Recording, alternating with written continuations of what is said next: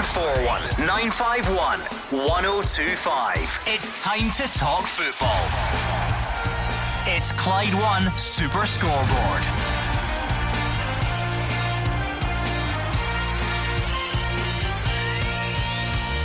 Good evening and welcome to Clyde One Super Scoreboard. Rangers drop points for the first time this season at Livingston. Neil Lennon says Celtic are disappointed to face coronavirus charges, and Lyndon Dykes is on his way to QPR. I'm Gordon Duncan. Joining me tonight is Alex Ray and Hugh Keevins. It's 1-1 on the calamity front now for Celtic and Rangers, but no catastrophes yet on the day that Livy couldn't play their number one asset and their number one goalkeeper. It was a couple of points dropped by Steven Gerrard's side. A careless calamity, but in general terms, these artificial pitches are awful to play on, awful to look at on television, and it's awful to think that 25% of our top division is made up of them. They are a pain in the artificial grass. Oh, just as well you said that, Hugh. It's a good win for St Mirren at Accies, taking 3 points. Callum Davison gets his first win as St Johnstone manager. Dundee United, good form continues, Gordon, and Rangers drop an important 2 points. I'm expecting a busy night. 0141 951 1025. That's the number you need to get in touch and let us know what is on your mind. What did you make of your team's performance at the weekend? Most of them played, not them all of course. I think we all know why, but most of them played. So tell us what you made of it, and if we're looking forward, Champions League qualification action for Celtic tomorrow. So 0141 951 1025. Don't hang about, give us a call, or you can tweet at Clyde SSB. Always put you on the spot at 4:06 on a Monday night and ask you for your result, your goal and your howler of the weekend. Hugh Keevins, take us away. Well, goal, Cole Donaldson for Ross County in a weekend where there were not that many goals at all and a few outstanding ones. I thought his half volley was terrifically executed. Result of the weekend was the team who beat Cole Donaldson's side, Dundee United. Really players who are working for Mickey Mellon, the manager, and already I'm looking forward to Dundee United against Celtic on Saturday evening. And that leaves me with the howler. Sorry, Stuart Finlay, it's you. That pass back to the goalkeeper that never made it to the goalkeeper and let Michael O'Halloran in to score for St Johnstone and defeat Kilmarnock. Yeah, I'm going for the result of the weekend, Livingston. If you take a point off of any of the Old Firm, it has to be considered a really good performance, and it was. I am going for Nicky Clark on the pitch, 4 minutes, Gordon. The significance, Poacher's goal, hit the far corner. He managed to get the 3 point for his team. And the howler, and I hate to say this just in case I bump into his father, I'm going for Ross Millen. The straight red card, it kind of changed the complexion of the game. And unfortunately for him, Gordon, there was no dispute. It was a clear red card. Alright, 0141 951 1025. Lots to discuss on a Monday night, as always. All the weekend's big talking points. We're here until 8 o'clock and we're waiting for you. 0141 951 1025. Let's do it as we tend to do, in reverse order if you like. Start with the most recent game, which was yesterday, the Tony Macaroni Arena. Hugh Keevins, so much pre-match narrative about the potential, and it was always only that, the potential for Rangers to be 11 points clear of Celtic by the time Celtic play again. And of course that's now unlikely to be the case because Rangers dropped points yesterday. Well, it won't be the case. Yeah, I mean, I said that Rangers would wipe the floor with Livy. I think I get away with it. Yeah, no one will have noticed because it's so out of character for you. So I think I get away with it. Nobody noticed. I think it is a really careless result, as I said, on Rangers' part. At various stages in the match, they had Alfredo Morelos, Ryan Kent, Kemar Roof, and Cedric Eaton on the park. Now, they were wiping the floor with Livingston all the way until they had sight of goal, and at that point Rangers had no quality. So those four players are very expensive, and you would have thought that a goal would have been in there somewhere. And I'm not blaming the artificial surface, because Rangers had about 80% of possession. They were not up to it when it came to scoring. Yeah, without doubt, Gordon, they dominated the ball to a certain degree. They lacked tempo, intensity, and when it got to the final third, the creativity just was not there on the day. I can recall three chances. Barisic's free kick, Morelos' header, which he gets all wrong at the back post, and the dying minutes, I think Ryan Kent has got to hit the target. So, but for the dominance that they had of the ball, I agree with you in terms of dropping 2 points, and it's significant because obviously Celtic losing 2 points to Kilmarnock, you want to try and capitalise on that, and it's definitely 2 points missed. Right, that's where Hugh Keevins and Alex Rae thought it went wrong for Rangers yesterday, and of course credit to Livingston because they put in a terrific defensive shift. But where did it go wrong for you? 0141 951 1025. Stephen Gerrard says it was because the match winners didn't show up. He was frustrated, but he says many of his players didn't do a lot wrong. Frustrated that we haven't took maximum points. No, that was the intention, to come here and win the game. So frustrated from that point of view. I don't think we've done an awful lot wrong, except not being able to find that moment of quality or that moment of magic in the final third. You know, from a defensive point of view, our keeper's untroubled. We've dominated the ball possession. We've done all the dirty work really well, and we've got into some really, really good areas for all of the game. But we haven't been able to find the breakthrough. We started with a lot of good players on the pitch, added a lot of good players to it. But we just couldn't find the answer in the final third. But we knew they were going to have a lot of men behind the ball, be organised. We knew they were going to try and waste time. We knew they were going to hide the balls from the side of the pitch. That's what teams try and do, but we have to accept that, and we need to be better. But we've only got ourselves to blame in terms of the missed opportunity today. But a lot of players in the team done the jobs today and done really well, but our match winners haven't turned up today. That's what's happened. The match winners haven't shown up today. That was the verdict from Stephen Gerrard. What did you make of it, David, in Cumbernauld? Hi panel. Hello. Hi David. I think it's time for the excuses to stop. The thing about it's a plastic pitch, so Livy's got the advantage. We can't have excuses in this season anymore. Kent and Barker were the only good players in that entire game for me. We really missed Aribo's pace around the sides. The midfield looked completely directionless, and the worst thing of all was, if the two teams, Rangers and Livingston looked more likely to score for the open play than us. David, they had one shot to my recollection, and that was a shot from inside their own half. I don't think they'd actually let an opportunity out with that. Going back to your point about the surface, I don't know anybody from Rangers that's actually come out and says the surface was to blame for the result. If you listen to the manager, what he said the other now, he actually blamed the quality in the final third. The big players, they didn't turn up on the day. So I'm looking at that, and they're basically saying, for me, that was why they didn't win the game. Nothing to do with the pitch. David, how disappointing was it? It's always disappointing to drop points, but in the context of what everyone's been saying about Celtic dropping points already and the chance to take advantage and all the rest of it, how disappointing was it that it blew up on the first weekend?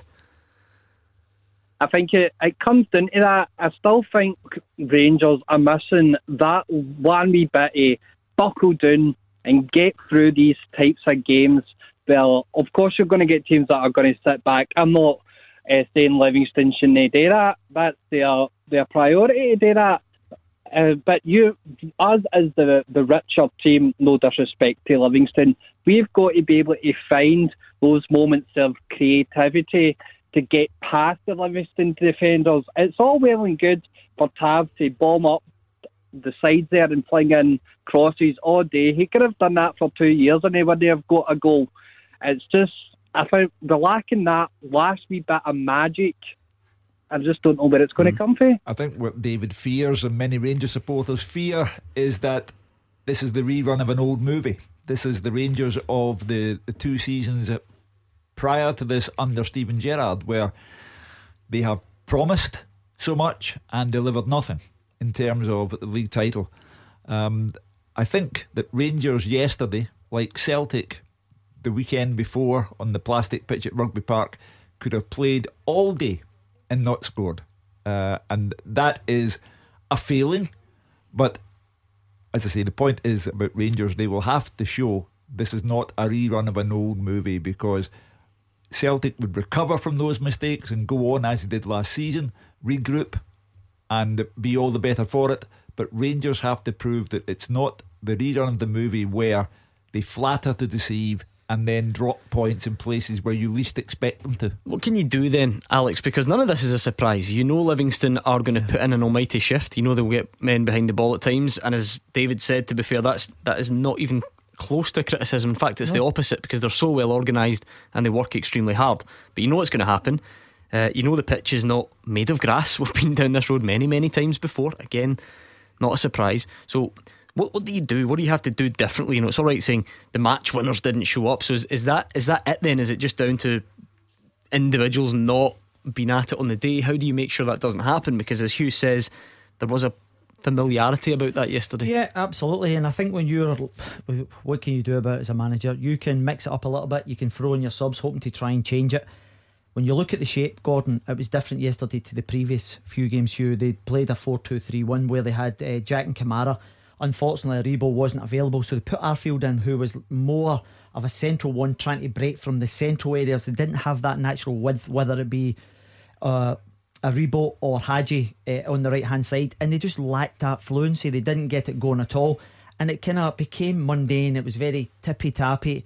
And I think when you're playing against a block of 4 defenders, the midfield 5, you have to shift it quick or get down the sides. They didn't do it often enough, Gordon, and it became pedestrian. And even when they threw on the other strikers, but I think Steven Gerrard will have to reflect on it as well, because when you look at their back line, you're playing with one striker. You could quite easily have sacrificed one of the midfielders and then put another one up that occupies the whole back line. So when you say one, you mean Jack or Kamara? You don't think they were both needed? Well, I actually think because if you had sacrificed, say, Arfield and then put another striker on, you still play with the 2, Gordon, and then go and let them dictate and allow them to get down the sides. You still got the protection, and it frees up both your wing backs to fire forward. So you could get Tavernier and Barisic bombing forward, 2 to occupy their back line, and then you'd have had another body up through the middle, because like the caller said, David, when the balls are coming into the box, you've only got one striker. So at least when you're firing balls in, you've got people who are going to go and compete, one across the face, one hitting the middle to back post. And I just think it became so overloaded in the middle of the park, and I think it was screaming out for width. And then once they got to that area, you need to get bodies in the box.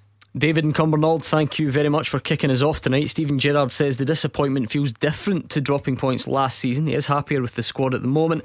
He says no panicking, just working harder to try and break teams down. It feels different now. It feels like we've got more options. It feels like we've got better quality. But some of that quality's only just arrived. So we need to keep working, keep getting better, keep improving. I'm not really one who looks back, really. But this result isn't helpful to us.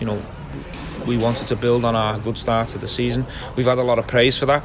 So I'm sure people are going to point fingers and say we didn't have enough today to break Livingston down. We have to accept that. We've said to them, look, remain calm. More often than not, they get a lot of praise, a lot of credit for winning those games of football. But that's the reason why we've brought them to Rangers for games like this, when it's tight and you're just looking for that moment. We'll keep working hard. We've got a full week now into the next game. We're going to face a similar challenge, an organised team in Kilmarnock. But we need to work harder on our relationships and our quality in the final third, because we got into the final third an awful lot of times today. We never tested the keeper enough in the first 45 minutes, and it was a little bit too little too late. We only really pushed and looked like we were going to score for real in the final 15-20 minutes. That's not enough. Brian is in Suffolk. Where did it go wrong for you, Brian? Oh God, where do I start? Whatever you like. So frustrated. Steve Gerrard comes on and says he's frustrated. Why is he not angry? We're all frustrated, but I'm raging, absolutely raging with those tactics he deployed yesterday. It's just horrendous. It's the same. And Hugh's right. I don't often agree with you, but he's right. This is the same old start again. It's just, I just don't understand where the guy's coming from. I really don't. We've got Jack and Kamara in the middle. Jack's not the same player he was last year. He keeps giving the ball away. I don't know why he kept the 2 of them on at the same time against one man up front. Well, I'm a football manager. I've been a Rangers supporter all my life, and it hurts. It really hurts to see what they're doing. It seems every time they get a chance to go in front of Celtic, their bottle goes. Right. Why that is, it's inbred, and it really, and that's for bringing Brandon Barker on. We've got 3 wingers we're letting go. Jordan Jones, Glenn Middleton and Jamie Murphy, who are far better than Brandon Barker. I don't understand this. I really don't. Well, Brian, the previous caller, David, a fellow Rangers supporter of yours, said he thought that only Brandon Barker and Ryan Kent played. Yeah, but me and Gordon, I was like looking over to Gordon to raise my eyebrows. I didn't get the chance to revisit it. I just wonder if that was even a slip of the tongue, because he was brought on for a start. He wasn't. He didn't make it. Anyway, let's go by that. Brian's anger is apparent, and I think Steven Gerrard is a great face for a poker table. I think because he delivered everything yesterday with his usual composure. But I think, Brian, that when he goes into the dressing room, you find out his true feelings, because he's not going to throw players under a bus for the benefit of live television. But I do believe he would have made his feelings known in the dressing room, because this season of all seasons, this 10 in a row thing has cast a shadow over everything. You've got Steven Gerrard saying there, he's told the players to keep calm. Keep calm. There are over 30 games still to be played by Rangers yet. And I read in the newspaper at the weekend that Callum McGregor from Celtic talking about there is no panic at Celtic. Of course there isn't. They've got over 30 odd games to play yet, but 10 in a row is casting a shadow over everything. Brian, can I come back in? Of course you can. Yeah. The other thing I get as well is that this tippy-tap, and Alec mentioned it, tippy-tappy stuff, across the back to Jack, back again, into Kamara, back again. It's horrible to watch. Absolutely. They may have retention of the ball, but they're doing nothing with it. They're wasting Hadji out of position. I just think it's all so disorganised, and it really is beginning to highlight Gerrard's what's the word, inexperience. Well, he's I'm beginning to not lose faith, but I'm beginning to get worried, to be honest. I don't think he's entitled to inexperience now. This is his third season as Rangers manager after a stellar playing career, so I don't think inexperience is quite accurate. He's had millions of pounds to get players, his own players in. But the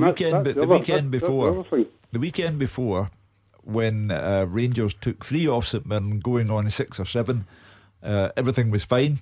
So I wouldn't go that far for you. I wouldn't say everything was fine. They did bad periods against St Mirren as well. Well, Rangers had gone to. It's a much different challenge, though, isn't it? Rangers had gone to Livy yesterday. 3 league games in the bounce, not a goal conceded. It is a big mistake. They made a big mistake yesterday, and as I say, at various stages in the match, they had Kemar Roofe, they had Cedric Eaton, they had Alfredo Morelos, and they had Ryan Kent. I mean, these players, Morelos didn't cost a fortune, but the 4 of them together cost a few million quid, and they simply didn't deliver. There most certainly be a source of frustration for everyone concerned with Rangers. I understand Brian's feelings there. I think everyone that I've spoken to over the last 24 hours is frustrated that, you're looking at that. It's an opportunity to kind of get the 3 points, Gordon. It doesn't happen, but when you keep going back, if you're playing out to the right back to the centre back, to the other centre back and out there, I could actually cover the space in there because the ball's not moving at enough pace to trouble anyone. And if you look at the last 15 minutes, when there is a little spurt, you've got them on the back foot, but that has to be for the off, and it has to be a sustained period so that you're overwhelming the opposition. They weren't tested enough, and I think that's a frustrating thing. Brian in Suffolk, thanks very much for getting in touch tonight. Hopefully we will speak to you soon. Charlie's also a Rangers fan. Let's squeeze this one in before the travel. What about you, Charlie? What was your verdict after yesterday? Old-fashioned word, scunnered. Sitting there watching it yesterday, unbelievable. I want to talk to Hugh if you don't mind. He's listening. Hugh. Yeah. I phoned you 2 seasons ago, right? And Rangers get beat by Livingston. And you turned around and said, there's no disgrace to get beat by Livingston. Celtic were getting bad results with them and all this carry on. But since then, the money we have spent is unbelievable. I mean, we went out there yesterday, and it was you said, you took the words out of my mouth, it's the same old picture. It's back to square one again, with 2 seasons ago. Morelos, as Chris Boyd said, was standing in the middle of the box, waiting for the ball to come. That was all he was doing, standing there. He said that she'd been taking players out of position, trying to do this, trying to do that. But all he was doing was standing there. He keeps on playing Morelos. The guy's supposed to be Ofsky, right? And they brought the 2 new strikers on, right? And I watched that big kind of tall one, I don't know what his name is, Cedric right? He came on second. And he was standing in the middle of the box. He got the ball, and he didn't know what to do with it. And I thought, hope I should know where the things to come. They done absolutely nothing, these 2 strikers, when they come on. Absolutely nothing. And as far as and the top striker is getting Celtic to Queen's Park Rangers, he wasn't even playing. You know what I mean? See if he'd been playing, they'd probably get beat. Well, I mean, they did have a great chance, because he nearly kicked the ball right out of the top of the goalkeeper and into the goals. Well, as Alex said, that was the one and only chance in the game. Cedric Eaton and Kemar Roofe First appearance on the park for Rangers. As I say, you can put that together with Morelos and Kent and wonder why Rangers didn't score a goal. It was carelessness, a lack of quality in the final third, etc., etc. But I do think that Rangers and Celtic have to be cut a bit of slack here. We are in the season's infancy, and the fans of both sides are desperate for this league title to be won, and I think everyone needs to calm down a little bit. Rangers were careless yesterday. They did not play well enough in the final third, and they paid the price. The previous weekend, Celtic were the team who could have played all day and not scored against Kilmarnock. But I think everyone needs to calm down just a little. So will you stop referring to draws as a calamity and defeats as a catastrophe then? Because if everyone else has to calm down.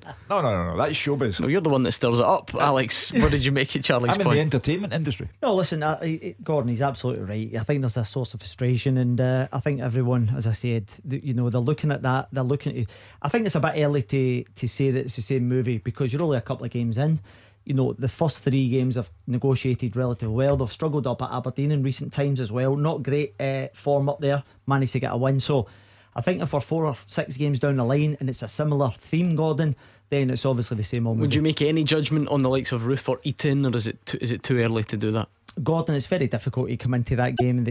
I think the way the game had panned out, I think for Roofe, Roofe's a wee bit behind in terms of fitness work. I would expect a little bit more for Eaton, because he's coming off a league campaign where he scored a load of goals. So I would expect a little bit more of him. Okay, thank you to Charlie. 0141 951 1025 to get your call in, and we're going to give you the thoughts of Celtic manager Neil Lennon after these.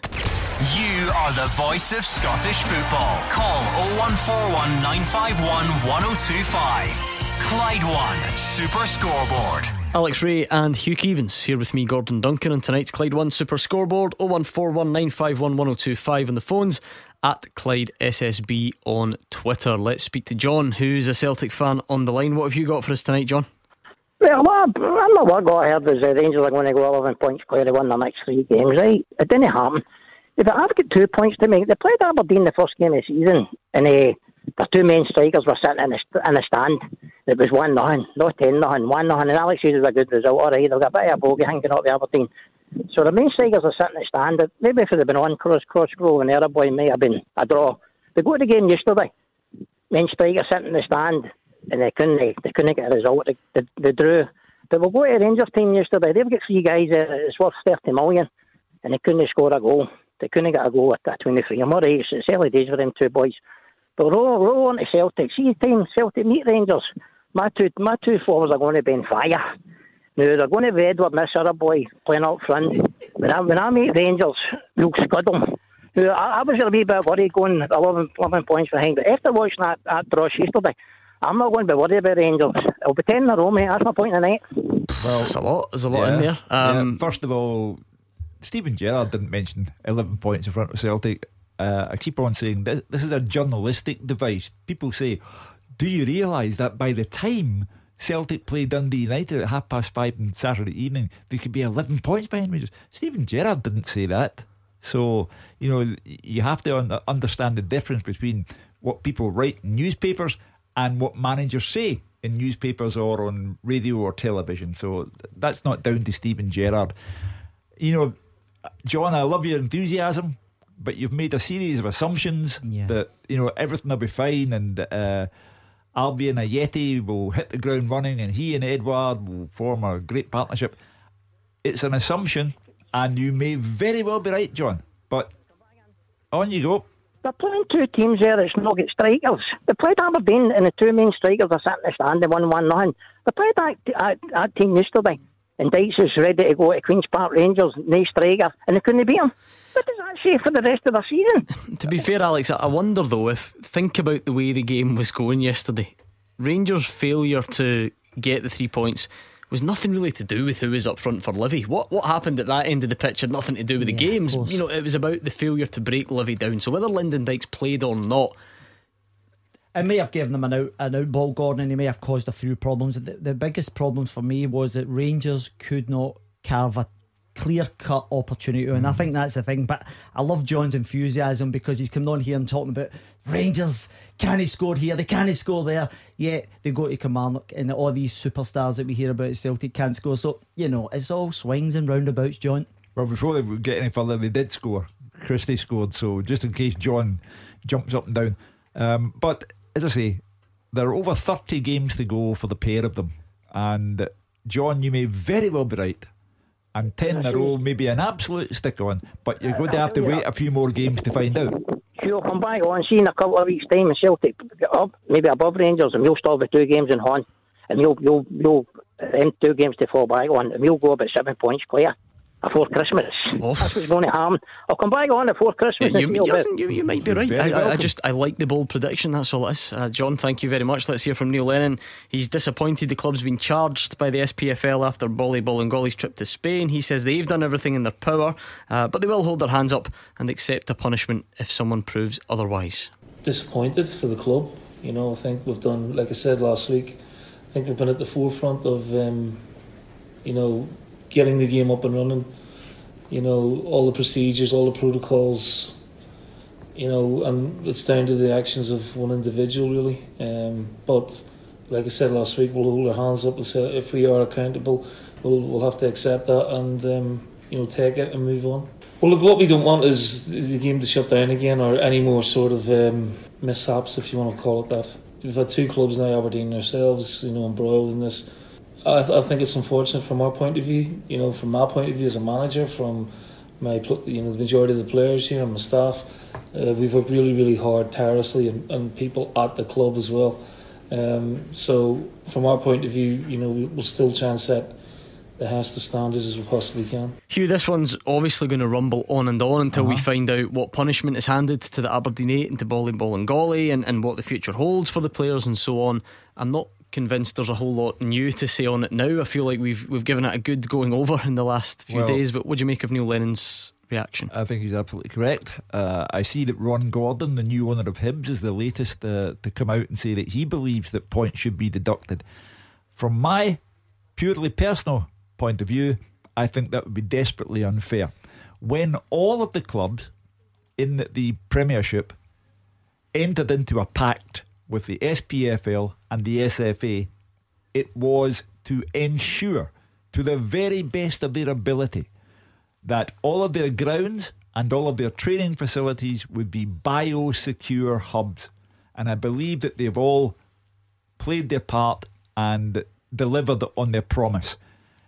I repeat, if a Celtic player or an Aberdeen player goes into Sauchiehall Street or Union Street and commits a breach of the peace, they get hammered by the football authorities and by the courts, but the clubs don't get punished, and nor should they. Yeah, the problem with these, and this is not even me disagreeing with you, but the problem with all these comparisons that people keep doing, in your hypothetical world, the breach of the peace on Sauchiehall Street wouldn't lead to the suspension of football games. Yeah, but I still believe that the clubs entered into a pact and they are paying good money to make sure that all of their grounds and all of their training facilities are safeguarding the health of their players and every employee of the club. And I just think it's far too easy an argument to say, deduct points. Why? Yeah, I think Neil Lennon's right in what he says there. The club will accept. I think more likely going to be a financial penalty, Gordon. I don't think points will wash. The clubs are doing everything in their power, and when people step out of that, I think it should boil down to the individual, because as I said, the clubs are trying to do the bio so that everybody's looked after. We've been to the matches, the kind of temperature gauges, the segregation, the red zones, the amber zones. They are trying everything to keep this going in the right direction, and because we're the government at the moment, Gordon, we're actually at the place where one more hit, then we're all closed down. Neil Lennon also talking about tomorrow's Champions League qualifier. He says they've tried to make the most of having their last 2 games postponed. He says one-legged ties in Europe have been exciting, but he would still prefer them to be over 2 legs. We've dealt with it as best we can and we've moved on, so we're very much looking forward to playing. It's been a little bit disruptive, but you got to make the best out of it, so we've had a good week's training, team selected, so we're just looking forward to a good amount of games now to really get our teeth into. Do you like these one-legged ties? Watching them last week in Europa League and the Champions League, which is given that kind of real different feel to it. Yeah, I mean, again, it's the new norm, really, isn't it? You know, again, UEFA have made it possible. They've been exciting. There's no question of that. But if you're on the other end of a defeat, then I'm sure it's pretty hard to consume sometimes. It's thrown up a lot of strange and different types of games. Even the game last night, I thought it was a great game to watch. I thought Man United were very unfortunate not to come to the other side of a victory, but that happens in football. Me personally would much prefer the two-legged affairs, but we know what we have to do, and we know what lies ahead of us if we negotiate Reykjavik. We're going to get our first look in terms of Scottish interest, our first look at this one-legged European tie. So what impact do you think it'll have? Let us know. 0141 951 1025. I don't think there's any margin for error for Celtic tomorrow. I think you have to be perfectly truthful. Kia Reykjavik may be enjoying good times in their country, and Icelandic football at international level is not to be laughed at, not by a long way. However, we have to accept it's a 90-minute one-off for Celtic because of exceptional circumstances. No point in going on about I'd rather have two legs. You can't. So concentrate on what you have to do. Celtic have a team which will either have players who cost them millions of pounds or who are valued at millions of pounds.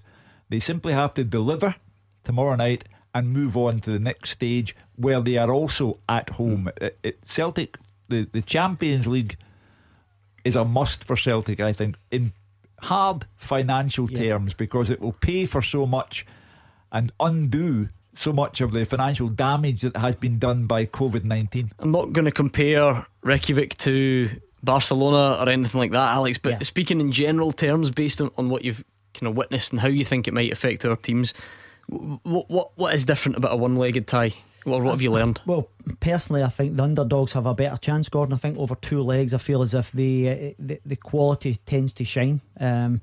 You look at the both Manchester clubs going to as favourites and then came unstuck because of good technical play by the Spaniards, and then last night as well. So I look at that, Gordon, and Hugh's absolutely right. The money that's available in the Champions League is astonishing. I was looking at some of the figures for the clubs, the smaller clubs, your Genks, your Bruges, your Dynamo Kievs. You're looking at anything between 25 and 30 million pounds just to kind of get to that group stage.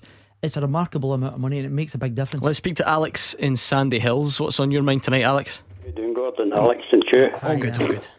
A couple of wee things. Chew, first of all, I heard you talking. I was watching the Rangers game yesterday. You were saying that I played all day and not scored, and then you went back to saying the same as Celtic at Kilmarnock last week. I believe it was one each, was it not? Yeah, but Celtic not scored at Kilmarnock. Yeah, I've made that point. I didn't hear you saying that. Sorry. Yeah, well, there you are. I made the point that Ryan Christie scored the goal. Yes, but once into the second half, Celtic could have played all day and not scored. Did you watch the match yourself, Alec? I didn't, for a stupid thing with Julian. We would have won the match. Don't forget the stupid thing. He pulled the guy down and gave a penalty kick away. Or Celtic would have won the match, but that's... That would have prevented the game from going 1-1. After that, it's in anybody's hands, because as you could see, Alec, at 1-1, Celtic just could not fashion a proper chance at goal. I still think that if he never get, it doesn't matter anyway. It's history. Gave the penalty away, and that's it. Right, what I was on your thinks here, Alex, as well, is if Celtic had played their two games, do you think they'd be sitting at the top of the league tonight in goal average? Think they'd won those games? I think there's a strong possibility, Alex, that, what is it, +3 at the moment? So if you win the two games, I would suggest that Celtic would probably score more than 3 goals. So I think it'd be levelling points going into as it currently stands. But again, it's one of these things. Celtic drop points, and you were saying there a week later, Rangers drop points. So nobody knows what's going to happen here. I actually think that, I think because of where it's at, with Rangers and Celtic enjoying 8,000 fans going to Livingston, so they get that kind of backing. It makes such a difference when you're up against it. You get a little bit of momentum. The fans are right behind you, even away from home. And I just think that if you look at the both games over the last 2 weekends, now we don't know how it's going to pan out down the road, but it became very kind of bogged down, no fluency. And listen, Rangers and Celtic have to find ways to beat these type of teams. And it doesn't matter whether you're playing on AstroTurf, you have to find a way. And I know what you're saying, Alex, but at the same time, prior to this season, when fans wasn't even a consideration, yesterday was exactly the type of performance we've seen from Rangers at Livingston, and last week was exactly the type of performance we've seen from Celtic at Kilmarnock. Are we getting a bit bogged down because these are strange times, and maybe even forgetting as well the part that the opposition play in it? They're so well organised. Do they get, and are they able to use the fact that they play on that surface? Yes, that's not me saying it's an excuse, but clearly it's a different challenge, because the performances at the home grounds are very different from when they go to Celtic Park or Ibrox. But I know there's an extra spotlight on it because of everything that's happening, and 10 in a row and all the rest of it, but actually we've seen this movie before last week and the game at Kilmarnock. Gordon, I take your point on board in terms of, we've seen this over the years where they've dropped points at Livingston and Kilmarnock. I'm just saying that because I've been at these games, I've been in Europe watching it as well. The actual games, they're not even at the 100% mark. When you're watching toe to toe, full houses, and that excitement, drama, everybody's getting excited. It's really is a different kind of environment that the players are having to work in, and I mean both teams. It's extremely difficult. Alex? Aye, I'm looking forward to tomorrow anyway to see the boys back in action. Yeah, what do you think of that, Alex? Just hearing Neil Lennon there talking about the one-legged thing, they don't have the toilet. And listen, Celtic are overwhelming favourites obviously against this opposition, but does it worry you even 5% more, the fact that it's just one leg? No, really, no. Everybody would prefer the two legs. I mean, but as you said, you've just got to go on with it. That's it. You just got to go on with it. I'm confident we'll win. Yeah, I suppose the one leg being at Celtic Park as well, Hugh, absolutely changes that. Yeah, as I said, you must show KR Reykjavik respect. Icelandic football, show that respect as well. However, I think it's time for plain speaking. Take this one match in isolation. Celtic have got a £5 million goalkeeper, a £5 million Albion Ayeti, an Odsonne Edouard that they value at £30 million, etc, etc, etc. Celtic have to walk off that park knowing that they've got themselves a home leg in the next stage of qualification. Ideal time for you to get your call in. We'll get Travel with Stephen, and you could be up next. 0141 951 1025. 0141 951 1025. This is Scottish football's league leader, Clyde One Super Scoreboard. Hugh Keevins is in the building, Alex Ray is alongside him, and they're waiting for you to get in touch on the usual number or Twitter at Clyde SSB. Thomas Brooks is on there. He says you need to score early at places like Livingston, just like Hibs did the week before. Then Livy have to come out their defensive setup and score. A great save from the Livy keeper with the free kick near the end, though. Wasn't it just? I don't ask you for a save of the weekend on a Monday night, but if I did, I'm pretty sure he'd be in the conversation. He'd be in the conversation, but it would still be the Hibs goalkeeper for thwarting Motherwell at Easter Road. That was decent as well, to be fair. But the Culling one, I think the free kick's a better save, Gordon. Yeah, because he's risking smashing off the post as well. I just think to get across the goal at that pace, and then flick it onto the crossbar, take a done. I think it was a brilliant save. I think also, to contradict slightly what the gentleman says, Celtic scored early at Rugby Park, on the artificial surface, and at that point looked energised, and you thought they're going to go on from here and win this quite comfortably. Didn't work out that way, because a mistake changes everything.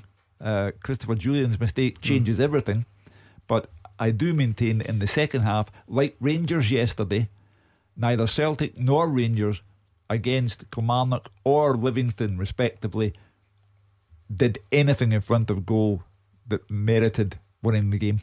Yeah, I suppose where the tweeter is coming from, Alex, though, you're not always going to get a penalty, you're not always going to see the opposition make a mistake, but it maybe does encourage the opposition to come. Listen, of course there are many ways of winning a game. You don't have to score early or late or whatever, but you wonder what games like yesterday, it can change things. It can give you a bit more belief. Yeah, of course it does, Gordon, and if you get it, then you're in easy street. I think when you're playing against teams, or the smaller teams, when the Old Firm are playing against them, I think the opposition manager, like going back to Kilmarnock, Alex Dyer a few weeks ago, I think they scored in 11 minutes. Celtic, as long as it stays at 1-0, Alex Dyer will be relatively comfortable, because they know that they can, it's when it goes to 2 then the game's nightmares, because you can't get back in it. So for me, it's about trying to stay in the game. 1-0's no unsurmountable, and but if you look at Kilmarnock, they get back in it, but Rangers just couldn't even get that first goal yesterday. Well, let's speak to David, who's in Paisley. How's it going, David? Hi, good evening, guys. Hi, David. A couple of wee points. First one to Alec, and obviously the second one to everybody in general. I mean, let me just say, and after bad results, there is a tendency of overreaction, and if I'm being honest, I've been guilty of that more than anybody over the years. However, Alec being an ex-Rangers player, I want to touch on two players and get his opinion on them. Yanis Hadji and Ryan Jack. What do they bring to the party, Alec? I see absolutely nothing from either that brings to the party that really benefits our football club. I said on social media, and I got absolutely slaughtered for it, I said when we bought Hadji, it was a bad buy for the money that we were paying, because when you go to places like Kilmarnock, when you go to places like Ross County, when you go to places like Livingston, etc., Hamilton, etc., when you're struggling and you need a goal, that's when we need Hadji to step up to the plate and bring a bit of magic. And I honestly said on social media, I'd rather spent the money on Scott Allen being an impact player coming off the bench for us, and I get slaughtered for it. And yesterday was absolutely perfect for a Scott Allen. He just dinked that ball in behind for us to get a chance. I think the boy brings nothing to the party. Ryan Jack, I've never seen anybody so slow in all my life. Alec, I don't listen, David. He's no slow. Alec. The game was played on a carpet basically yesterday, and you know how much the game gets slowed down on a surface like that. I watched the game. I tell you what you do if you get a chance. You go and watch the game again, and you watch Ryan Jack probably had about 90% possession of the ball for Rangers yesterday, and he never made one positive pass in all that time. Yeah, you go and watch it again. Honestly, well, listen, I don't need to watch it again. I thought you were going to get a chance to speak there. No, well, listen. See, the thing is with Ryan Jack, he's no slow. His passing might have been a bit slower yesterday, but he's no slow. He's not a slouch. You're not looking at him going, "Oh, his legs are no there, and he can't get about the park." So I don't subscribe to that. For me, he's dropping in too deep, and he has to be more further forward, driving the team. I think when he's at his best, he's driving the team forward. On to Hadji. I think Hadji, for me, has to play the number 10, and by doing that, you allow him to pick up pockets where he's intelligent. He can move, drop the shoulder, and look to probe. If you look at the game the other night, he fires the ball out to the left wing for the second one, wrapped round the face, and it's a goal. So I think he has to play there. And I think when he plays out in the wing, I think he gets lost, because I don't think he's got the pace to naturally go past people on the outside. So I think he's there, and we're only 3-4 games in, and he's already written off. I expected this tonight, Gordon. We get the scattergun. We got it last week with James. I'm not writing them off, Alec. I'm not writing them off. I'm telling you, from the outset when we bought him, I was very, very concerned. Anybody that knows me and goes to the games with me will tell you that. I said right for the get-go, I wasn't convinced of this boy. So it's not a case of writing him off just because of one bad performance. He was poor at Aberdeen. He was poor against St Mirren at Ibrox, and he was poor, apart from that one pass, he was poor against St Johnstone at Ibrox during the week as well. So it's not a case of writing them off after one game, Alec. No, I didn't say one game, David. I said 4 games, 3 or 4 games, because I was only using this season as an example. However, what I'm saying to you is, give the guy a chance, let him settle in. Now, we see players, it take months and years to actually settle in at the Old Firm, but I take it on board that he needs to hit the ground running because of the significance of 10 David, in a row. Would you concede that perhaps you're guilty of hyperventilation here? You know, Rangers have played 4 games, haven't lost a goal, but they have dropped 2 careless, needless points. But you're talking about players, whether they bring, he's awful slow, he's not worth the money, etc., etc. They're 4 games in, haven't lost a goal, and dropped 2 silly points. No. I would totally disagree with that, Hugh, because I'll tell you why. We had 2 guys out injured yesterday. One obviously was the centre back who's come in and hit the ground running, and the other one is probably going to be our most important player, and Joe Aribo. Joe Aribo goes out the team yesterday, and we're toiling. We're toiling because of one player going out the team. Yet I listened to our manager saying in an interview that he doesn't feel the same because of drop points, because the squad's stronger and whatever. It didn't look like that yesterday. Don't you concede that almost 80% possession, but not being good enough in the final third? Does that really equate to toiling? Aye, it does, because it looked as if we couldn't open a can of beans, Hugh. It looked, honestly, that's why I said, honestly, a Scott Allen type of player, that game was crying out for a Scott Allen type of player yesterday. Well, whether or not he's the answer, we could. Well, he's never going to get an opportunity to come back to Rangers having chosen Celtic, so that one's by the by. Gone all night in that one, but Hugh, I know you kind of laughed it off and said it was showbiz, but you are always one for telling us about the gulf and quality, and that usually seeps into your pre-match predictions. And if Rangers are at their best, they'll sweep Livingston aside and all the rest of it. So surely you can then understand why fans are looking at it and saying, how did we lose that game? Yeah, we can't then turn around on Monday night and say, it's only 2 points, don't worry about it, move on. Yeah, I am addressing fans, or I was addressing fans when I said a draw's a calamity, a defeat's a catastrophe. In the mind of the average fan, that is the case, I believe, because this is a season like no other. But within that, you have to temper your language a little bit by conceding that 4 games in for Rangers, no goals conceded, and the fact that they couldn't fashion a goal yesterday has cost them 2 silly points. But a little early to be pressing all sorts of panic buttons. Beat the Pundit with the Scottish Sun. For the best football news and opinion online, thescottishsun.co.uk/football. I don't have a panic button, but I do have a Beat the Pundit button. Thank you to David and Paisley for rounding off the opening hour. It's now time to have a bit of fun. I know we don't do fun and football in equal measure in this part of the world, but we'll try it. Beat the Pundit, giving away a signed ball, but only if you get more questions right than Hugh Keevins or Alex Ray. 0141 951 1025. Be quick though, because the lines close at 7. Tackle the headlines. 0141 951 1025. Clyde One Super Scoreboard. Into the second hour of tonight's Clyde One Super Scoreboard. Kicked off looking at events at the Tony Macaroni. Rangers dropping points. There's been a lot said about that. Lots more to come though, I'm sure. Neil Lennon gave us his thoughts as well. A big significant transfer out of Scottish football. Lyndon Dykes on his way to London by the looks of it. We're going to hear from Gary Holt after this. Beat the Pundit with the Scottish Sun. For the best football news and opinion online, thescottishsun.co.uk/football. New week on Beat the Pundit. Let's see if it is the listeners or the pundits that get us off to a winning start. Hugh and Alex have got their pencils sharpened. One of them taking on Stephen in Kirkintilloch. How's it going tonight, Stephen? Good, thanks mate, how are you? Not bad at all. I see you're a Rangers fan, Stephen. Is it a case of win a signed ball and try and cheer yourself up after that game yesterday? Aye, pretty much. Hopefully a bit of revenge as well. Hugh Keevins beat in a tie break a couple of years back. It'd be good to try and get one back. Not that you had a grudge. And it's taken him a couple of years to get over it. I think that says it all. I want to know. I'm still not over it. Still quite off. I want to know how I managed it. Exactly. There's a mystery, right? Let's find out. Heads it is Hugh Keevins, tails it's Alex Ray. And I'm afraid you'll have to wait another couple of years. It's Alex Ray on tails. So no. That's alright. Stephen against Alex.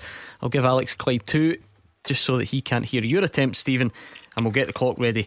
30 seconds, head to head, and you can pass. That's all you need to know. You ready? Yep. Good man, your time starts now. Name any one of the 3 current Scottish Premiership top scorers. Morelos. What was the score between Hibs and Motherwell on Saturday? 0-0. What is the biggest capacity football stadium in Europe? The Nou Camp. Which side did John Allan Boumsong leave Rangers for? Newcastle. Who is the Queen's Park manager? Mark Warburton. Who beat Man United last night? Sevilla. How many league titles has Neil Lennon won as Celtic manager? 4. Okay, let's bring Alex back. Alex, have you got us? Yes. Ready? Yes. Let's do it. Same set of questions to you. Time starts now. Name any of the 3 current top Scottish Premiership scorers. Edward. What was the score between Hibs and Motherwell on Saturday? Hibs Motherwell was 0-0. What is the biggest capacity football stadium in Europe? Bernabeu. Which side did John Allan Boumsong leave Rangers for? Newcastle. Who is the Queen's Park manager? Queen's Park is Ray McKinnon. Who beat Man United last night? It was Seville. How many league titles has Neil Lennon won as Celtic manager? 5. Okay, what do you think of the competition, Stephen? You got a chance? I got the Queen's Park one wrong. I thought we meant QPR. I know, you died. It was one of the, a predictable mistake, if you like. It's a yellow card for diving in, Stephen. I think that's the best way to look at it. Let's go through them. I think this first question, stumbled all over the place with you, Alex, but you got the gist of it. Name any of the 3 current Scottish Premiership top scorers: Edouard, Nisbet or Burke. All on 3. So you go 1 in front. Stephen went for Morelos. What is the score between Hibs and Motherwell on Saturday? What was the score? 0-0. You both got it. 2-1 to Alex. What's the biggest capacity football stadium in Europe? It's the Nou Camp, or the Camp Nou. 99,000. So that's what I was meaning, man. That's hopeless. That's what you were meaning. You just said that, right? Okay. 2-2. Who did Jean-Alain Boumsong leave Rangers for? Newcastle. 3-3. Who is the Queen's Park manager? Not the Queen's Park Rangers manager, Stephen, as you well know. So it was Ray McKinnon. Alex goes 1 in front. Who beat Man United last night? Sevilla. You both got it. How many league titles has Neil Lennon won as Celtic manager? Stephen needs it to equalise, so he needs you to get it wrong as well. The answer is 5. Alex Ray has got it, Stephen. He pulls away on the last question. Hardlines? That's alright. Don't mind me losing to a good Rangers man. Stephen, hopefully I'll see you in 2 years. Is that Stephen, is that what you said when you lost to Hugh? Don't mind losing to a good Rangers man? Pretty much. Words to that effect, I'm sure it was Hugh. Pretty much. Thank you very much. That was Stephen in Kirkintilloch. Good match that. I didn't mind that at all. 1, 2, 3, 4 for Stephen, 6 for Alex. That's 3 sixes in a bounce, Gordon. The 5 for Neil Lennon. Does that include the season when Brendan Rodgers went to Leicester? Yes. Alright, I'm just checking. Okay. Just checking. There we go. That was Stephen in Kirkintilloch. Your chance to beat the pundit back at the same time tomorrow night. Hibs and Motherwell on Saturday 0-0. That was one of the questions. We were just talking during the break about how we all thought it was actually not a bad 0-0. Yeah. But everywhere I look is people just telling me how bad the game was, and I wondered if it was just my own bias. But I thoroughly enjoyed the game. I thought it was end-to-end stuff. For a 0-0. I mean, thought it could your have been team better, were obviously. a lot more organised, a little more structured. We're just talking about the boy Turnbull. I really do like him back playing. Well, don't worry, I think we'll get to that, as well as a roundup of some of the weekend's other results a bit later. It's 0141 951 1025 to get your calls in. You can tweet us as well at Clyde SSB. So let's hear from you. What about Lyndon Dykes? Obviously ties in with the Rangers game yesterday. Any fans up here disappointed that your club didn't make a move for him? What about his international prospects? What about the move itself? 0141 951 1025. Quite a significant one, quite a big one. Always when there's a price tag like this and a player who's been much talked about. Livingston boss Gary Holt says they're all buzzing for Lyndon Dykes ahead of the move to QPR. He says it's great to see one of his players get a big move, and the money they'll receive will be a huge boost. It'll be a loss, but we've lost big players before as well, and we keep getting knocked out, same old struggle. So we like to buck the trend, but I think we're more delighted for the big man rather than what kind of loss is going to be for us. It's always great to see someone come from another club, embrace what you're trying to do and the work you're trying to put into him, and he takes it on board, and then he goes and showcases it and then enhances his reputation. So every single one of us at this club is over the moon for him, and we'd rather talk about that, how he's going to improve and how he's going to push on if the deal gets done. It's massive because we're in a pandemic still. I know it's massive, we're losing a lot of money, so it certainly helps that and keeps us stable and floating and keeps your head above the water, and that's more important. This club's more important than anything to keep it going, because the fans deserve that, the people who work here and the people who have been here for a long time. That's the most important thing is this club, and the players certainly help that, and they can enhance that. So today's game was massively important for us. I didn't want it to be a sideshow from Lyndon not playing, and now we're all buzzing that the big man's got his, hopefully going to seal his move, and we can all clap him in the back and wish him good luck. I said in Saturday's programme, Gordon, that Livingston would have to be mad not to sell Lyndon Dykes in this transfer window because of the pandemic, because no income and all outgoings equates to financial hardship. And if someone offers you £2 million for someone you got for nothing, then that is an extraordinary piece of business. Now it remains to be seen how they handle life without Lyndon Dykes, but Gary Holt is that kind of manager and that type of person. Whatever comes his way, he'll deal with it and he won't panic.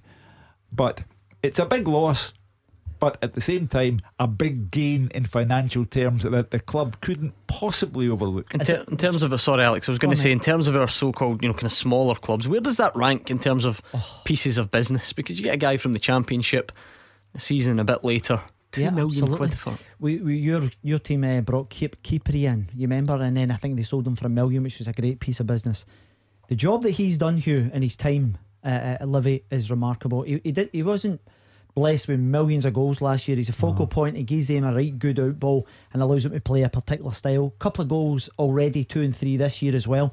I'll really be interested to see how he copes down at the Championship. It's a lot better level week to week, so it'll be interesting to see how he does. But a great move at 24, and it allows Livingston the opportunity, Gordon, to bring someone in and they'll have money in the bank, and that's a great position for Livingston to be in. Like I said, Hugh, he's been much talked about, Lyndon Dykes, and for us, for instance, for the impact he's had in Scottish football. He's been a good figure of discussion for us. You know, he's caused Rangers problems, he's caused Celtic problems. He has been subject of maybe a bit of an international tug of war between Australia and Scotland. We await to see where that one goes. So he's been a good story. Yeah, terrific. I mean, I don't believe that Christopher Julian drove him to the airport, but if he did, then but for Livy, I listened to Gary Holt after the game yesterday say he's not concerned about whether he gets any of the money or not.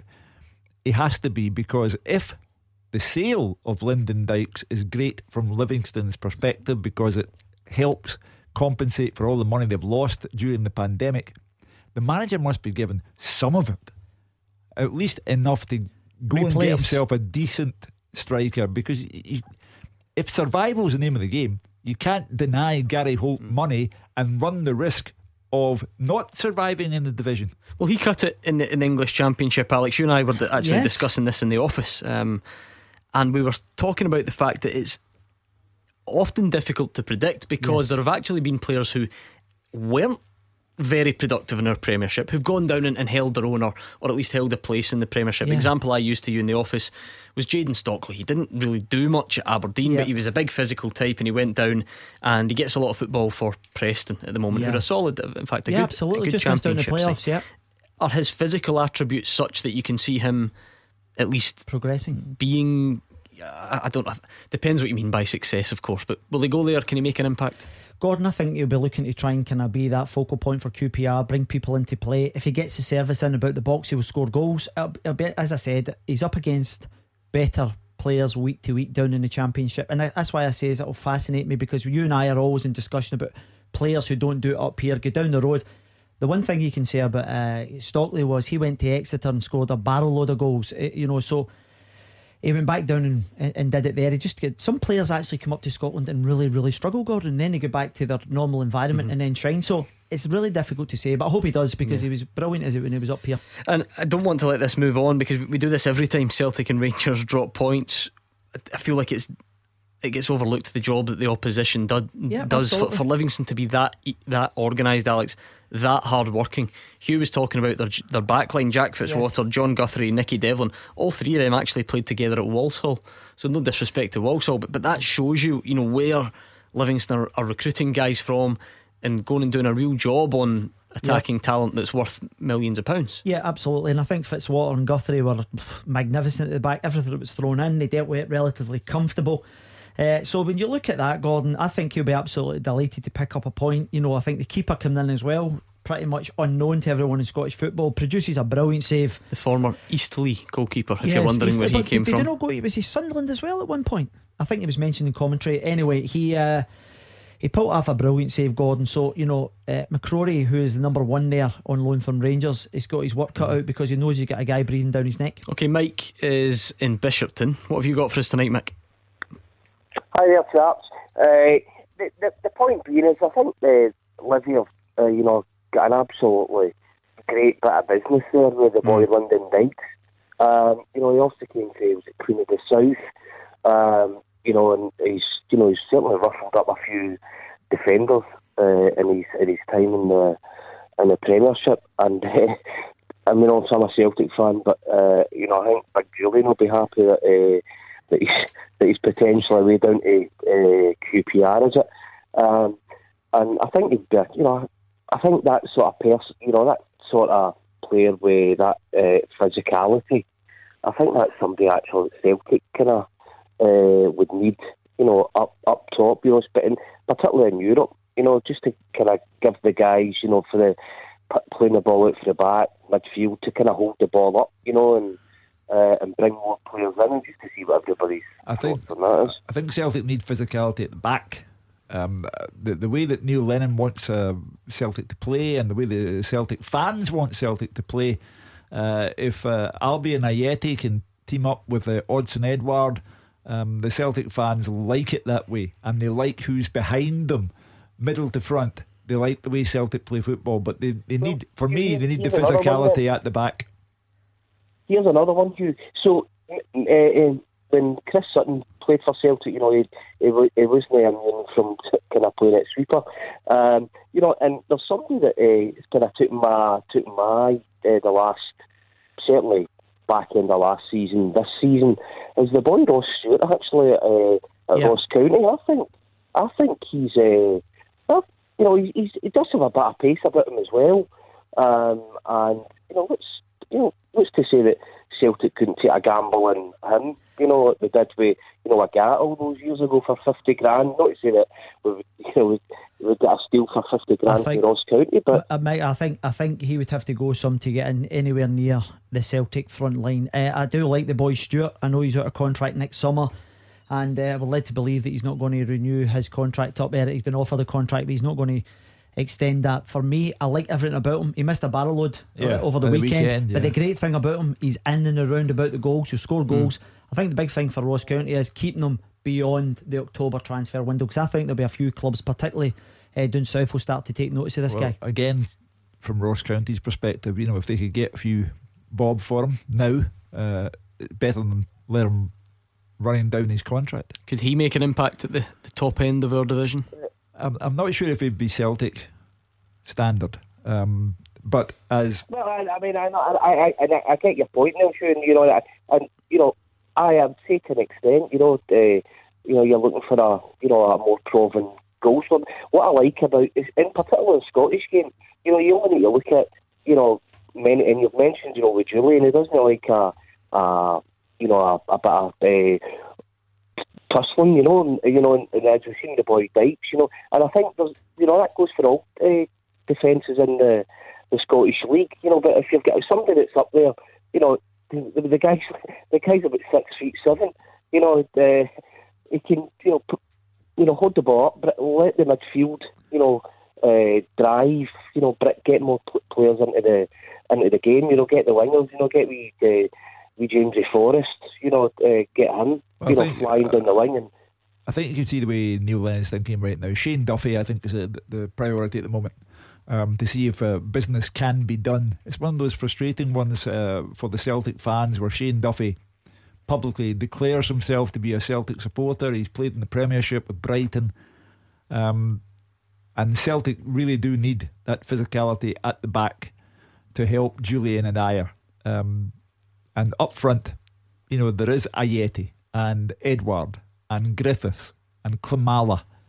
You know, any more, not necessarily. So you going back to the Duffy situation, Hugh, I think possibly the stumbling block is a £2 million loan fee plus his wages. You know, I think there's teams in the English Premiership are willing to match that. West Ham, I think Burnley was one, West Brom was another. So I think that may well be the stumbling block in that one, even though the player is its preferred choice as Parkhead. I like the theme of your call though, Mike. I think we should always be on the lookout for guys that are doing it in our Premiership and could maybe step up. Ross Stewart clearly has been catching the eye for a while now. Just before we park it on Lyndon Dykes, Alex, should anyone, whether it be Celtic as Mike says or Rangers, should anyone be kicking themselves is maybe a bit strong, but should anyone be feeling like they've missed the boat on that one? I'm not sure, Gordon. I look at him and I know he brings a physical presence. 12 goals last year. Would he get more at Rangers or Celtic? Possibly. But £2 million, when I actually heard that fee, I was like, bite the hand off him, because I'm not exactly sure you're going to get that when you look at some of the players available for that. Only Celtic and Rangers up here could pay £2 million for a player. Yeah. So if he doesn't go to either of those, you know, I'm looking at John Obika at the weekend again. You know, the amount of goals that he scores for St Mirren, up here from Swindon, I think. That's the kind of thing that clubs are looking for out with Celtic and Rangers. They're looking for somebody like Obika, who could give you 10 dozen goals per season. Thank you very much to Mike in Bishopton. 01419511025. Bobby in Stenhousemuir is up next, and I've got a full-time teaser for you as well. Taking your calls on Scottish football. 0141 951 1025. This is Clyde One Super Scoreboard. Hugh Keevins and Alex Ray here with me, Gordon Duncan, on tonight's Clyde One Super Scoreboard. We've got Bobby and Stenhousemuir coming up in just a second, but let me quickly give you tonight's full-time teaser. As always, your nightly reminder how the full-time teaser works. You send the questions to us and we try and catch the pundits out with the answers. So if you want to take part, we'd love to have your question, and the address you need is fulltime@clyde1.com. So tonight has been sent in by Mikey. Thank you to Mikey for getting in touch. And he says, since 2000 there have been 10. I'm going to make it 10, right? It's just a nice round number. Since 2000 there have been 10 players that have been capped by Scotland, but they've got less than 5 caps. You're going to have to write this down, okay? But they've also played 50 or more games for Rangers. Now I've just taken out Ryan Jack because I'm going to make it all past players, right? I'll take out the current ones just to make it a nice round number. So since 2000 we're looking for 10 that have been capped by Scotland but less than 5 times, but have also played more than 50 or more games for Rangers. Alex Cleland. Like I say, I'll take out Ryan Jack. Since 2000. Was that after that? Yeah, okay. Yeah. Chris Burke. No. Oof. Stevie Smith never got a cap, did he? No. Oh, could be a long half an hour. This is going well. 2000. So I'm stating the obvious here, but guys that you'll know loads about them because they've played a lot for Rangers and they were good enough to get Scotland caps, but they just never managed to kick on and get any more than 5. So it's none of your big hitters, obviously. No, I'm just trying. But guys, by the way, some guys who had decent Rangers careers in here, or guys that maybe were there for a spell and then moved elsewhere, or maybe were at Rangers at a time when they weren't entirely successful. I'm trying to steer you on. Let's move on. Bobby and Stenhousemuir, take their mind off it. What have you got for us? Hi guys, good evening to you. I hope you are all well and doing okay. Cheers, I've Bobby. got a point for both Alex and Hugh, and I'll start off with Hugh. Hugh, within about 5 minutes you kept mentioning that Rangers hadn't lost a goal, right? And that's fact, that's true. But the guy that was on earlier, the Celtic supporter came on earlier, mentioned the Aberdeen forward line, the main strikers weren't playing, and the same with Livy. Big Lyndon Dykes wasn't playing. Now, to me, the Rangers' defence hasn't been tested, because that's the only place that Celtic and Rangers only lose goals is away from home. So, to me, they've still to come up against it. Kilmarnock, I'll tell you, they've got that coming up, and the likes of Hibs and whatever, they'll test that defence. And so will Celtic. But for to keep going on about them not losing any goals, I think it's a bit much. Well, you can only call it as you see it, Bobby, because the thing is, up till now they haven't conceded anything. Now there'll be tests further down the line and that may well be proven. The only point I made with regard to that, Bobby, was that I feel that the Rangers supporters overreact to what took place yesterday, because they arrived in Livingston not having conceded a goal. They left Livingston not having conceded a goal. Their failing was that they couldn't score one. But I was simply stating the way they were going into the game, and I think that the reaction of some Rangers supporters has been over the top. Aye, fair dues. But you've got to remember, they've played nobody. Aberdeen and Livy, that's their main strikers, and nobody has. Well, it doesn't have to be. Anderson. Aberdeen had the wee boy Anderson up front, right? What chance did he have against the Rangers defence? Not much at all. Yeah, but it doesn't have to be the main striker. I mean, Craig Sibbald came very, very close yesterday to scoring a goal from inside his own half. I've seen that. Peculiar things can happen. It doesn't have to be the main striker. Goals can come from all over the place. And again, as I say, Rangers have played 4 games, and that was a mistake yesterday. Undoubtedly a mistake. And I'm sure that when Steven Gerrard got home last night, he must have been frustrated out of his wits.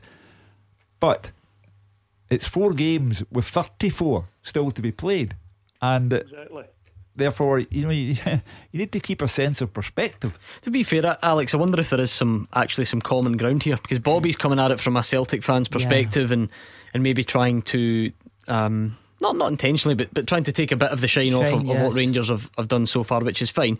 But in the last couple of weeks, anytime we've praised Leon Balogun, for instance, I think I can recall saying it on a number of occasions.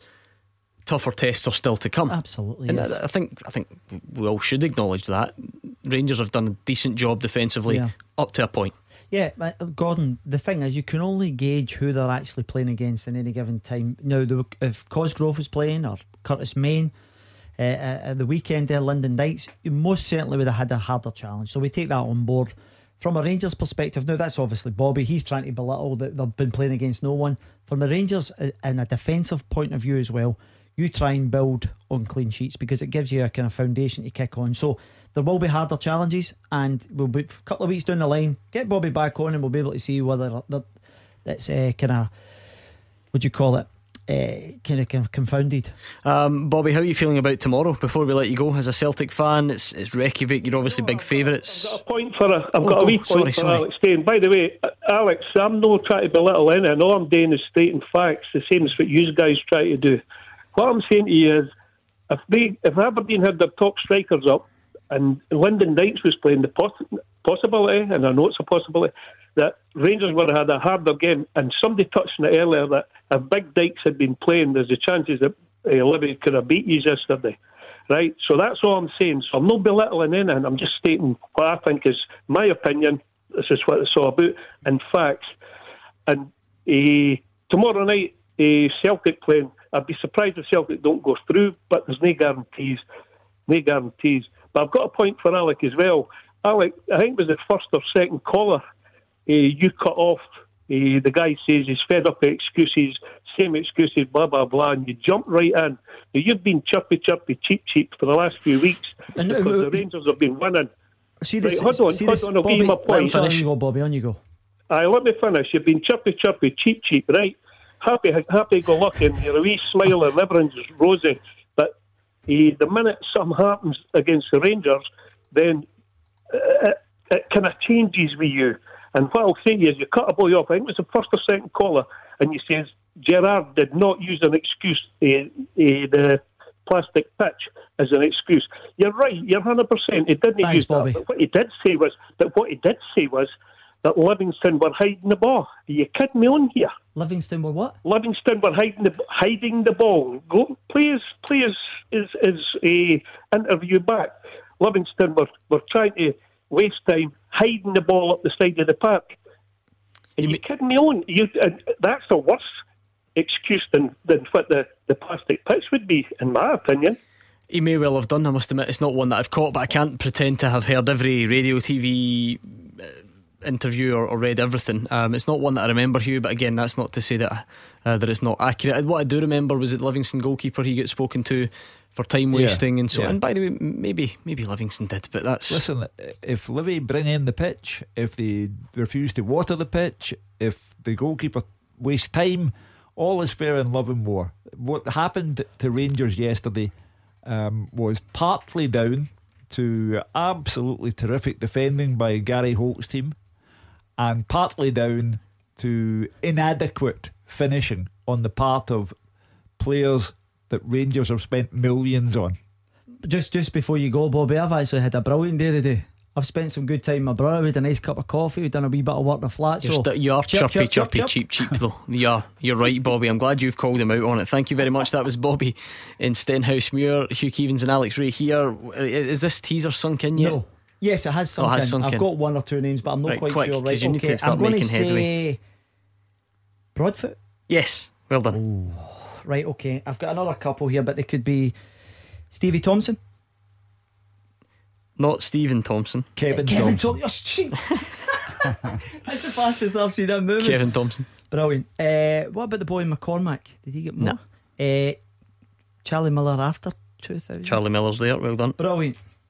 We're on a roll here. So the 2000 bits for Scotland, so they could have played for Rangers before that technically. Sure, right. I So know we're what you talking mean, about yes. the 2000 cut-off bit is for Scotland. Right, let's start looking at more of the weekend's big talking points. How good are St Mirren doing at the moment, Hugh? How well have they started the season? Again, I put it down to John Abika. You need a predator in there. He scored 12 goals last season for St Mirren, the most important of all being the one that defeated Hearts and kept St Mirren in the division. And he was back at it again at the weekend against Hamilton Accies. So at the back also, St Mirren look well organised. I don't think they have anything to fear in terms of survival. I think there are 2 or 3 in front of them who have worries. So Jim Goodwin will be just fine. And as he said himself, going to Ibrox and getting hammered, that does not define St Mirren's season. But going to Hamilton Accies and winning, that does define St Mirren's season. Yeah, Jonathan Abika scoring at one end. What about Jack Hannock at the other, though? We thought last January that we might lose Hladky, and we had to think quickly to try and get a replacement in, and Jack was on the radar immediately. Then we kept an eye on how he was getting on at Blackpool. Obviously he picked up a little injury, but I think we were all slightly concerned about losing Vaclav. I would be lying if I said I wasn't. I knew how difficult he was going to be to replace, but to get someone of Jack's calibre, everybody knows how good Jack's distribution is. That's why Mark Warburton brought him to Rangers in the first place. He can ping a ball here, there and everywhere better than some of the outfield players. But some of the shot stopping saves that he's made in the last 3 games have been outstanding. He's probably the form keeper in the league, I would say now at the moment, if you look at saves made. So it bodes well for us going forward. It's a really important position for any successful team, and we're absolutely delighted with him and with the rest of the new guys that have came in as well. Joe Shaughnessy in front of him, Tate, Marcus Fraser. The back 4 looks great. We lost McCarthy during the week with a head knock. Sam Foley dropped back in, done what was asked of him. So first half I was really pleased. Second half a little bit disappointed how sloppy we were in possession, but at the same time over the moon that we were able to see it through. Jack Hannock will be responsible for winning St Mirren 10 to a dozen points that will make a difference to what happens to them in the league. As I say, I'm not concerned about St Mirren in the terms of relegation. I think that there's been this debate, could they get to the top 6? He, the goalkeeper, will save them 10 to a dozen points that may influence that issue. We always thought Hladky big gloves to fill, Alex, and early signs are that Jack Hannock is up to the task. I thought he's done brilliant, Gordon. You see some of the saves, and I know he's had a lot of saves to make within games, but when we called upon, he's been absolutely brilliant. Great signing for St Mirren. Brian Rice, though, losing at home to St Mirren at the weekend. Let's hear from the Accies boss. I thought we started the game really well the first 10-15 minutes, and then I really thought St Mirren took control of the first half, scored a goal, a scrappy goal from our point of view. But I thought second half, we were at them, bulk of the possession second half, and I feel a wee bit aggrieved today that we didn't get anything from the game. No, I thought it was going to come, and the pleasing thing is, we kept going and we were making chances. Last week I went home really, really disappointed because we didn't really look like scones last week. But today I felt the second half that, that's the sort of performance I'm after, and if we keep doing that, the goals will come. Second half I thought today was the best we've played this season. When you don't win a game, it's very concerning, but all we can do now is prepare for next week. We've got a derby match next week, and we need to carry on the good work we've done second half, and hopefully that will get a result next week. Too early to panic, Hugh. That's been the theme of your thoughts tonight. What about for the Accies? They always manage to find a way out. Is any fears that this is the year that they don't manage to do that? Well, the law of averages comes into it. My concern is that every season a big player goes from the Accies, a Lewis Ferguson or a Gogic, and the manager, whether it's Brian Rice or those who preceded him, they have to deal with this. They've played 3, they've won none, they go and play Motherwell next weekend. So obviously there is a growing concern for them, but most of all because I think you've taken away the quality in the side through no fault of your own, good transfers, etc., but you've taken away the quality, and the side's getting younger and less experienced, and it's getting harder. I think, Gordon, just to the 2 guys I think who will possibly give them a fighting chance is the boy Moyo up front. Moyo, and the boy Templeton. I just think with Templeton in there, you've got something, you've got that spark, you can open a defence. They're probably the only two hopes I've got. Yeah, and I suppose the experience of having been there, what that allows you to do is not panic when you've lost the opening 3 games of a season. Yeah, without doubt. And they've been quite tight in a couple of the games as well. They obviously took a hiding to Celtic, but that can happen in any given day. I think the games against your St Mirrens of the world, I think they're the ones you're going to be gauged, Livingston and St Johnstone and so forth. Fulltime at Clyde1.com. That's the address you need to send your questions in on the teaser, just like Mikey did tonight. Mikey says since 2000 10 players have been capped by Scotland, but they've got less than 5 caps, and also at some point in their career they've played 50 or more games for Rangers. So it doesn't include Ryan Jack, took out the current player. So Kirk Broadfoot, Charlie Miller, Kevin Thompson. Danny Wilson. No. Cammy Bell. Yes. Ian Black. Yep. Over to you here.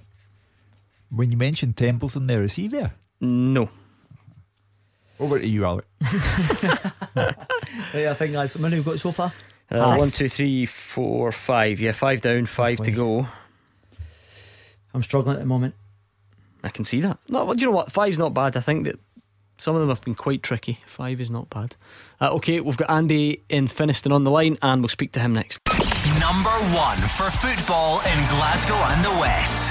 0141 951 1025. Clyde One Super Scoreboard. We're on the home stretch on tonight's Clyde One Super Scoreboard. It's been another extremely busy show, so apologies if you couldn't get through, but there's still time to get your call in, and we are back tomorrow at 6 to do it all over again. On tonight's teaser, quickly, since 2000 10 players have been capped by Scotland.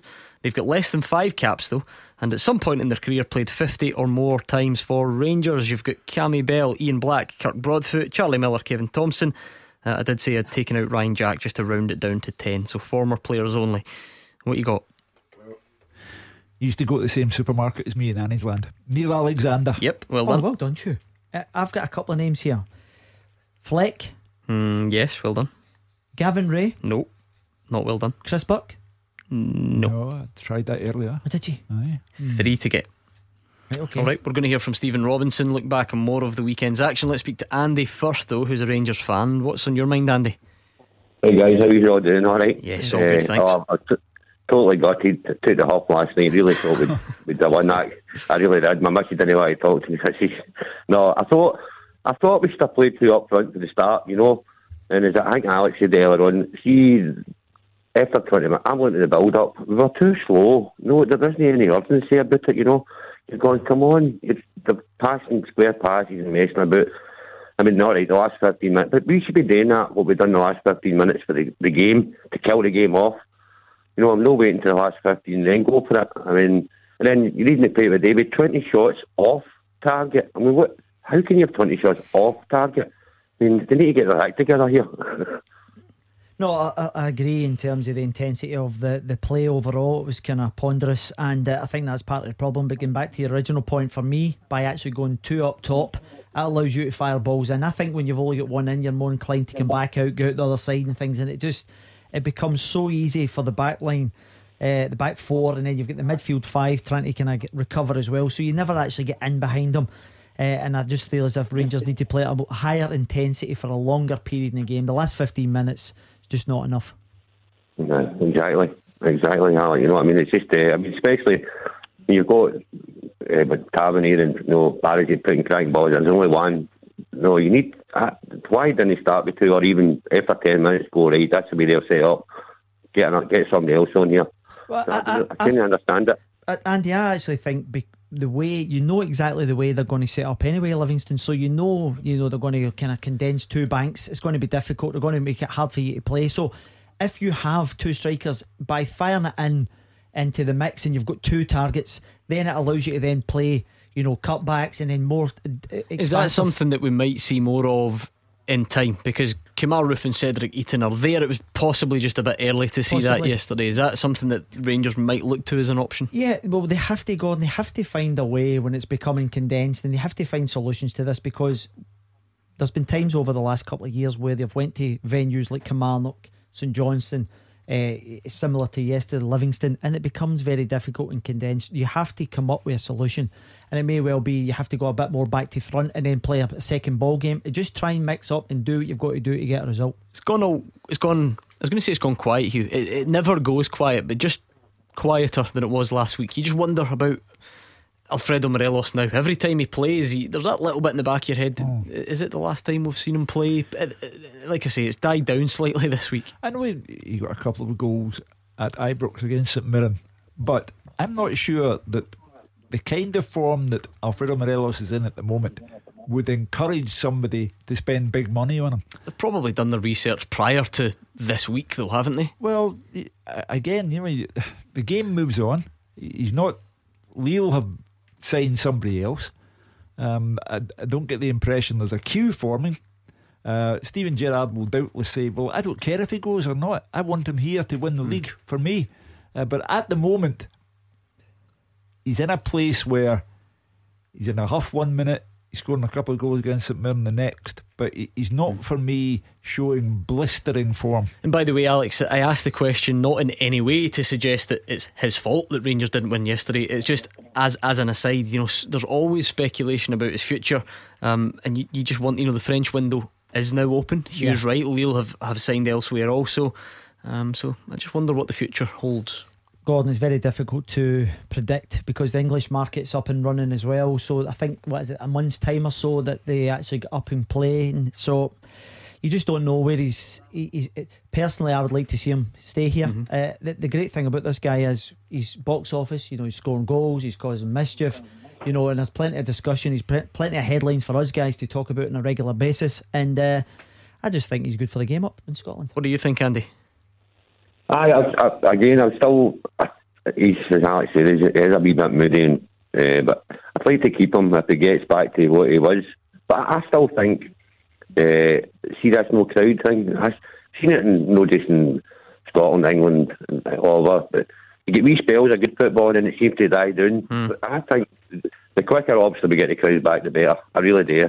I think that's some of the problems that you see. Some of the big, even some of the European results I've seen. I just think definitely get the crowd back. That'll help. We'll all agree with that, Andy. We're all nodding along. We can't wait for the day. It'll feel like the real start of the season in a way, won't it? Imagine that first day. Doubt. I don't know how long it's going to be. It's actually surreal when you're stood there and you've got a couple of hundred people, backroom staff, subs, media guys, and you hear this kind of echoing round about the place, and it it must be really strange for the players to adapt to that, Hugh, because they have to raise their game. They have to get results. This leads us on nicely to discussing Saturday's action again. It's a bit early for us to draw any real conclusions, Hugh, but if you were looking early on and the analysis from other countries in Europe suggests that there was an increase in away wins when we went to behind closed doors, and we saw 3 of them on Saturday in our Premiership, and very nearly 4 when you factor in Motherwell at Easter Road. Stephen Robinson felt aggrieved that they didn't get all 3 points there. I'm not sure. At the start of the season I said, with regard to Celtic and Rangers, big hearts, strong minds, that's what they need. And the mentality that Rangers showed yesterday wasn't good enough, and the mentality that Celtic showed at Kilmarnock the previous weekend wasn't good enough. So they have to address that, because while the world is in the position it's in, we don't know when fans are coming back. So you're going to have to deal with the here and now and let the future take care of itself. Stephen Robinson says Motherwell looked back to what they were last season when they played Hibs. He also thinks Jordan White's strike was unfairly ruled out in that 0-0 draw. I thought we played well. I thought we dominated large parts of the game again. I thought we looked like a good team today. We looked organised. We looked back to what we were. I thought the front boys gave us quite a lot. I thought Lang was excellent at times. Jordan White was excellent.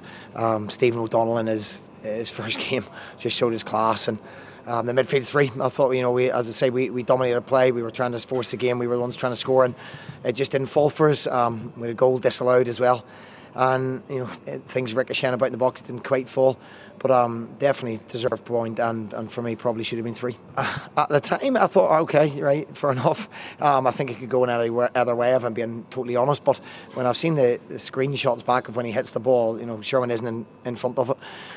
He isn't interfering with play, so For me, obviously, I'm going to say I thought the goal should have stood, and I would imagine Jack saying, of course, it should have been ruled out. But as he hit the ball, he definitely wasn't interfering with play. You can see them given, you can see them get ruled out. He's been Mr. Grumpy since the season started, and I really admire that in a man. But there was a lot to be pleased about. Takes one to know one. Yeah, correct. Hugh Keevins' apprentice. There was a lot to be enthusiastic about with regard to Motherwell's performance, and they move on to Hamilton Accies at the weekend, and the big guys for Stephen Robinson, Alan Campbell, David Turnbull, and the very good addition of Stephen O'Donnell.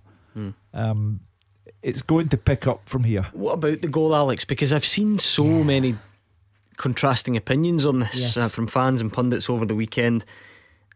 When we are debating whether a player in an offside position is in the goalkeeper's line of sight or not, it can be quite difficult to get a grasp on, and it really does come down to personal interpretation. What would yours be? For me, I thought the goal should have stood, Gordon. I don't think he was impeding the goalkeeper's line of sight, and the fact that he's took a little nick on it just deflects it into the other corner. Paul Hanlon took the nick, didn't it? Yeah, so I actually said to you during the last break that I felt as if maybe because the player was behind him, it makes O'Hanlon react, but you informed me that doesn't really come into the play. I just think most of the debate surrounded about the impact he was having on the goalkeeper, on Marciano. Yeah, not for me. I think you can see the ball coming. I actually think it's the deflection that actually veers it away from him. But listen, it's a very tight one. It's very difficult to interpret. I think we should stick to it in terms of talking up our game and trying to be positive, because my goodness, it gives us enough excuse not to. I think we'll see much worse 0-0s than that. I know people all weekend have been saying, the 2 games on Sky have been absolutely rubbish, but again, I'll stick to it. I think you get much worse 0-0s than that. I've got to be honest with you, I thoroughly enjoyed the Hibs and Motherwell game. I thought yesterday's game was torturous at times, because it was so slow. I actually think the pitches, you go back to Celtic's game last week, I don't think you get a very good entertaining game on the pitches. Did David Turnbull look somewhere back to his best? I love him. I think the boy's got a lot. I love looking at midfielders. He's got everything. He's got stature, he's good size, pace, strength, vision. You see some of the little passes he's dropping in over defenders, so that catches your attention right away. He's mobile, put his foot in, he's got everything. I think he's got a really bright future ahead of him. And as for Hibs, they were going for this perfect start to the season. I think it's definitely harsh to call it a reality check. It's nothing like that, but it probably would just remind anyone who was getting carried away that there's going to be still a little bit more work to be done. I'm not sure anyone doubted that anyway, but for Hibs, listen, I think they've actually started the season really well. You would have bitten the hand off for that point still, wouldn't you? All day long. I think if Hibs are going to get 2 points per game, they'll be absolutely delighted. They're above that at the moment. See, when you look at their bench, Hugh, really impressive. So they've got a right good squad of players. Well, as I say, I admire a grumpy man, and the Hibby in the family texted me when it was all over to say, rubbish the last 2 games, new signings required. So hard to please. Well, Ross McCrory, is it Easter Road or is it Pittodrie? Very quickly, Alex. Yeah, listen, I think it's always good to have options, and Ross has come through the academy, not playing a lot of football at Rangers, so it makes sense for him to go. But if you're making a judgment call, probably Aberdeen. Right, tonight's teaser: since 2010 players capped by Scotland but less than 5 times, and at some point in their career 50 or more games for Rangers. You've got Neil Alexander, Cammy Bell, Ian Black, Kirk Broadfoot, John Fleck, Charlie Miller, Kevin Thompson. 3 to get. Go. Jamie Murphy? Nope. Dale McInnes? Yes. What a shout that is. That was I'm going to go for Barry Mackay. Brilliant, well done. And we've got 1 to go. Come on, you. I knew you wouldn't get this one. So is it outright? Many caps? 1. And he played 90 times for Rangers between 99 and 05. So he played with me. And his initials are? We've just been talking about Motherwell midfielders. You would also have found them in there at one point. Shoggy Hughes, Stevie Hughes. Stephen Hughes, there we go. Thank you, Alex Ray and Hugh Keevins. Big thanks to you for all the calls and tweets. It was extremely busy on the phones. A really, really busy night, a busy couple of days in Scottish football. But we're back tomorrow. We're here for you again at 6 o'clock with Gordon Dalziel and Roger Hanna. Celtic in Champions League qualification action as well, so don't miss it. Callum Gallagher is up next though. It's good night from us. Callum will look after you.